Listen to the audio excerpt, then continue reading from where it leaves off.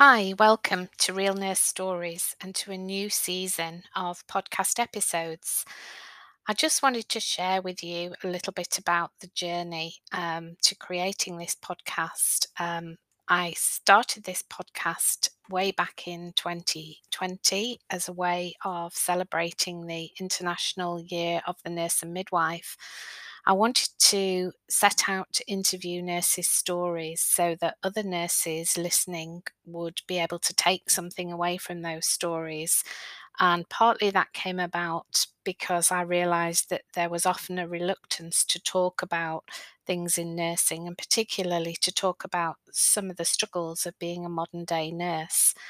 So, a lot of the nurses that volunteered to be interviewed came forward and were very generous with their stories. And then, of course, the global pandemic hit, and my supply of people who had the time and the availability to share their stories dried up a little bit. So I thought long and hard about what to do with my podcast and decided that I would carry on and would continue to bring content and value to busy nurses so that some of the things that I want to share through my podcast can be listen to easily whilst travelling to and from work. And hopefully, there are some golden nuggets in the information that I share that will be useful and helpful to people listening to my podcast. This is particularly important at the moment because there's a recent survey that was carried out by the Australian College of Nursing and the Health Professionals Bank that found almost 70% of Australian nurses are grappling with fatigue and burnout. Many of these nurses who undertook the survey said that they hadn't had a break for at least 18 months. Most of those nurses have worked continuously throughout the pandemic and haven't had opportunities to work at home like many other occupational groups have. They've worked long hours, often in PPE, and all the difficulties that wearing PPE brings in terms of reduced break times, not being able to stay hydrated, and just long hours in often very hot and long shifts in PPE adds to those stresses. Nursing is also a profession that suffers the most occupational violence, and that sadly, over the course of the pandemic, we have seen an increase in nurses who've experienced occupational violence. So, this week I wanted to talk about why, as nurses, do we find it so hard to ask for help ourselves? This week I saw a post from a nurse on one of the Facebook groups that was set up to support nurses during the pandemic. The post was from a nurse who wrote, "I've tried so hard not to ask, but I do think I need some help." There were two things that I reflected on from this post. Why, as nurses, do we find it so hard to ask for help? And the second is, how do we respond when a colleague asks for help? Nursing as a profession is a helping profession. We go into nursing because we want to help others who are sick or injured. Nurses are also mostly highly nurturing, yet when it comes to ourselves, we tend to self-sacrifice our own needs for the sake of others. We often don't ask for help as we worry what others might think of us by asking. Sometimes we might recognize that a colleague is struggling and might avoid asking the question, "Are you okay?" for fear of not knowing what to say if the person says no. The trouble is that by not talking about how we are truly feeling and not asking for help, we as a profession normalize the fact that to ask for help is not something that we as nurses do. As a result, it can be seen as a sign of weakness by others and may put someone off from asking for help. How we respond when someone says, "I'm struggling" or "I need help" is crucial to the person who is asking. Let's think back to that Facebook post for a moment. I've tried so hard not to ask, but I do think I need some help. Brené Brown says that when we're afraid of talking about something, sometimes we can feel shame. She also reminds us that the less we talk about it, the more control shame has over us. Some of the following responses to the post might be ones that you've heard in the workplace. For example, "You poor thing, I feel sorry for you." This is a sympathetic response, not an empathetic one. It sends a message of, "Not me, but I feel sorry for you." It isn't that bad. This is an attempt to minimize what that person is feeling, an attempt to make it go away, perhaps because we're not comfortable in going there. "That's nothing. Listen to what happened to me the other day."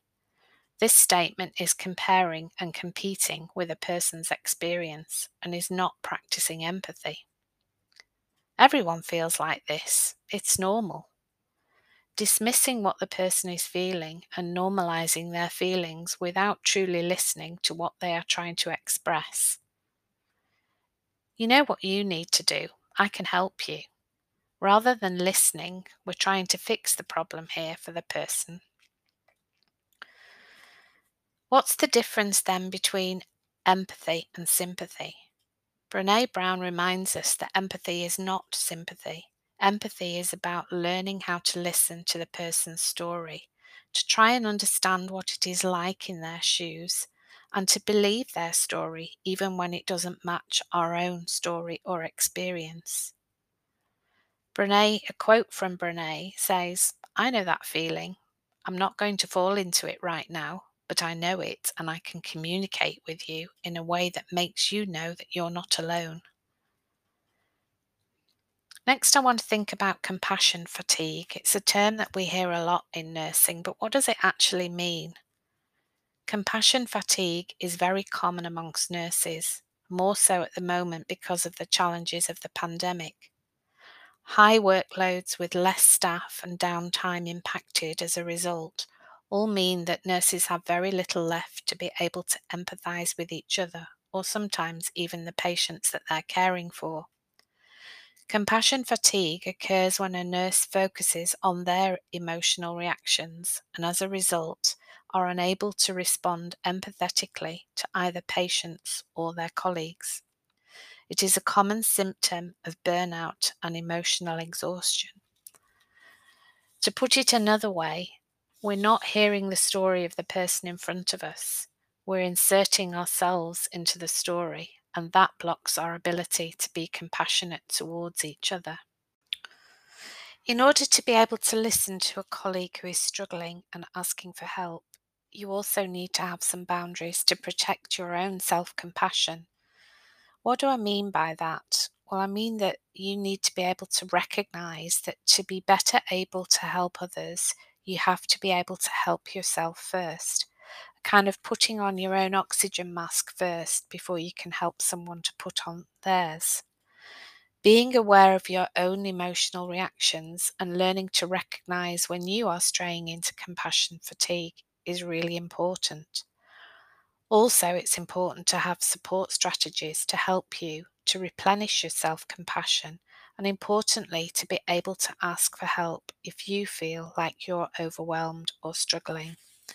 And this is particularly true if you're a leader, because people will look to you as a leader to see how you role model and how you deal with stressful events, and equally how you support other people and recognize that someone isn't doing so well.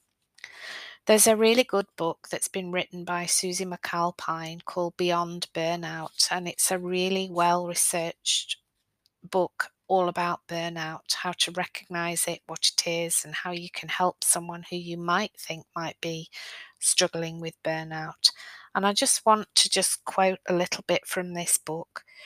Susie says that burnout is a chronic debilitating and relentless exhaustion that's prolonged and, if left unchecked, extreme. It's when that holiday or that weekend off doesn't do its job. The exhaustion just won't go away. This tiredness is way more incapacitating than usual work weariness. It can't be remedied by short breaks, and it's when our batteries can't recharge no matter how much we plug them into whatever normally recharges us. And there's some questions that Susie shares that might be good questions to ask if you think one of your colleagues might be suffering from burnout. And these are the questions that Susie suggests we could ask. Do you feel physically exhausted or wiped out? Do you feel tired all the time? Do you go on holiday or take a break but come back just as bushed? Do you always experience an overwhelming sense of relief that the weekend has finally arrived?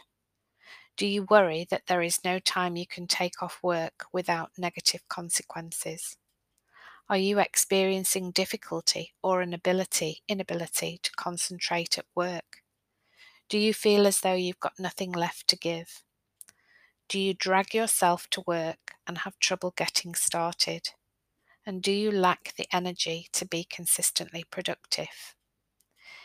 If you or someone you know answers yes to some or most of these questions, it could be a sign of burnout, exhaustion. And there's also a lovely example here in this book about someone describing what burnout looked for them, like for them.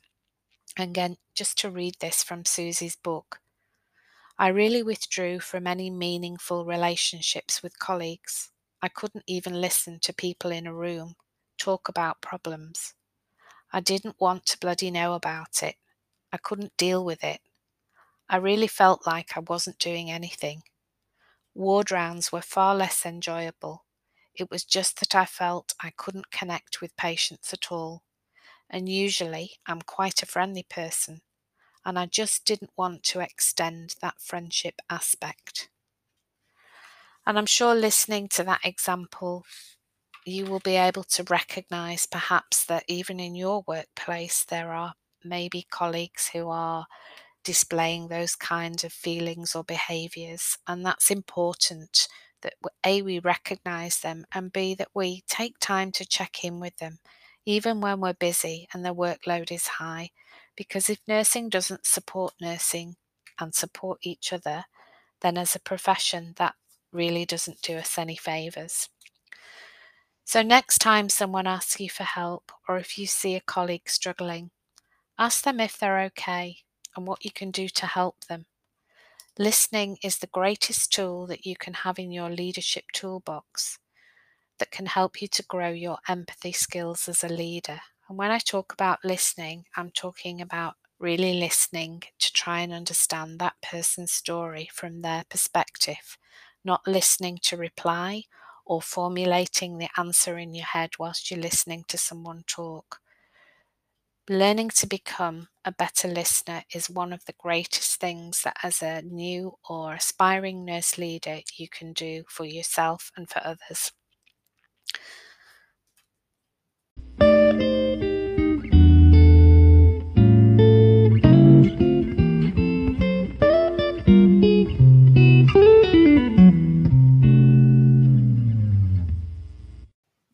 If you would like to know more about the work that I've referenced in this episode today, I'll post the links to Brené Brown's new book, Atlas of the Heart and Beyond Burnout by Susie McAlpine in the description of this episode. If you would like to know more about the work that I do, coaching nurses, you can check out my website, evastory.com. I'm passionate about supporting nurses who are struggling with stress and overwhelm, and also supporting nurse leaders who are new to a nursing role, because I strongly believe that as high nurturers, nurses need nurturing too, and there's a gap to support nurses, and also a reluctance to talk about some of those things that really impact us nurses, particularly that have impacted us over the last 18 months. Please also remember that it's okay to ask for help, and as Brené Brown says, there is no shame in asking for help.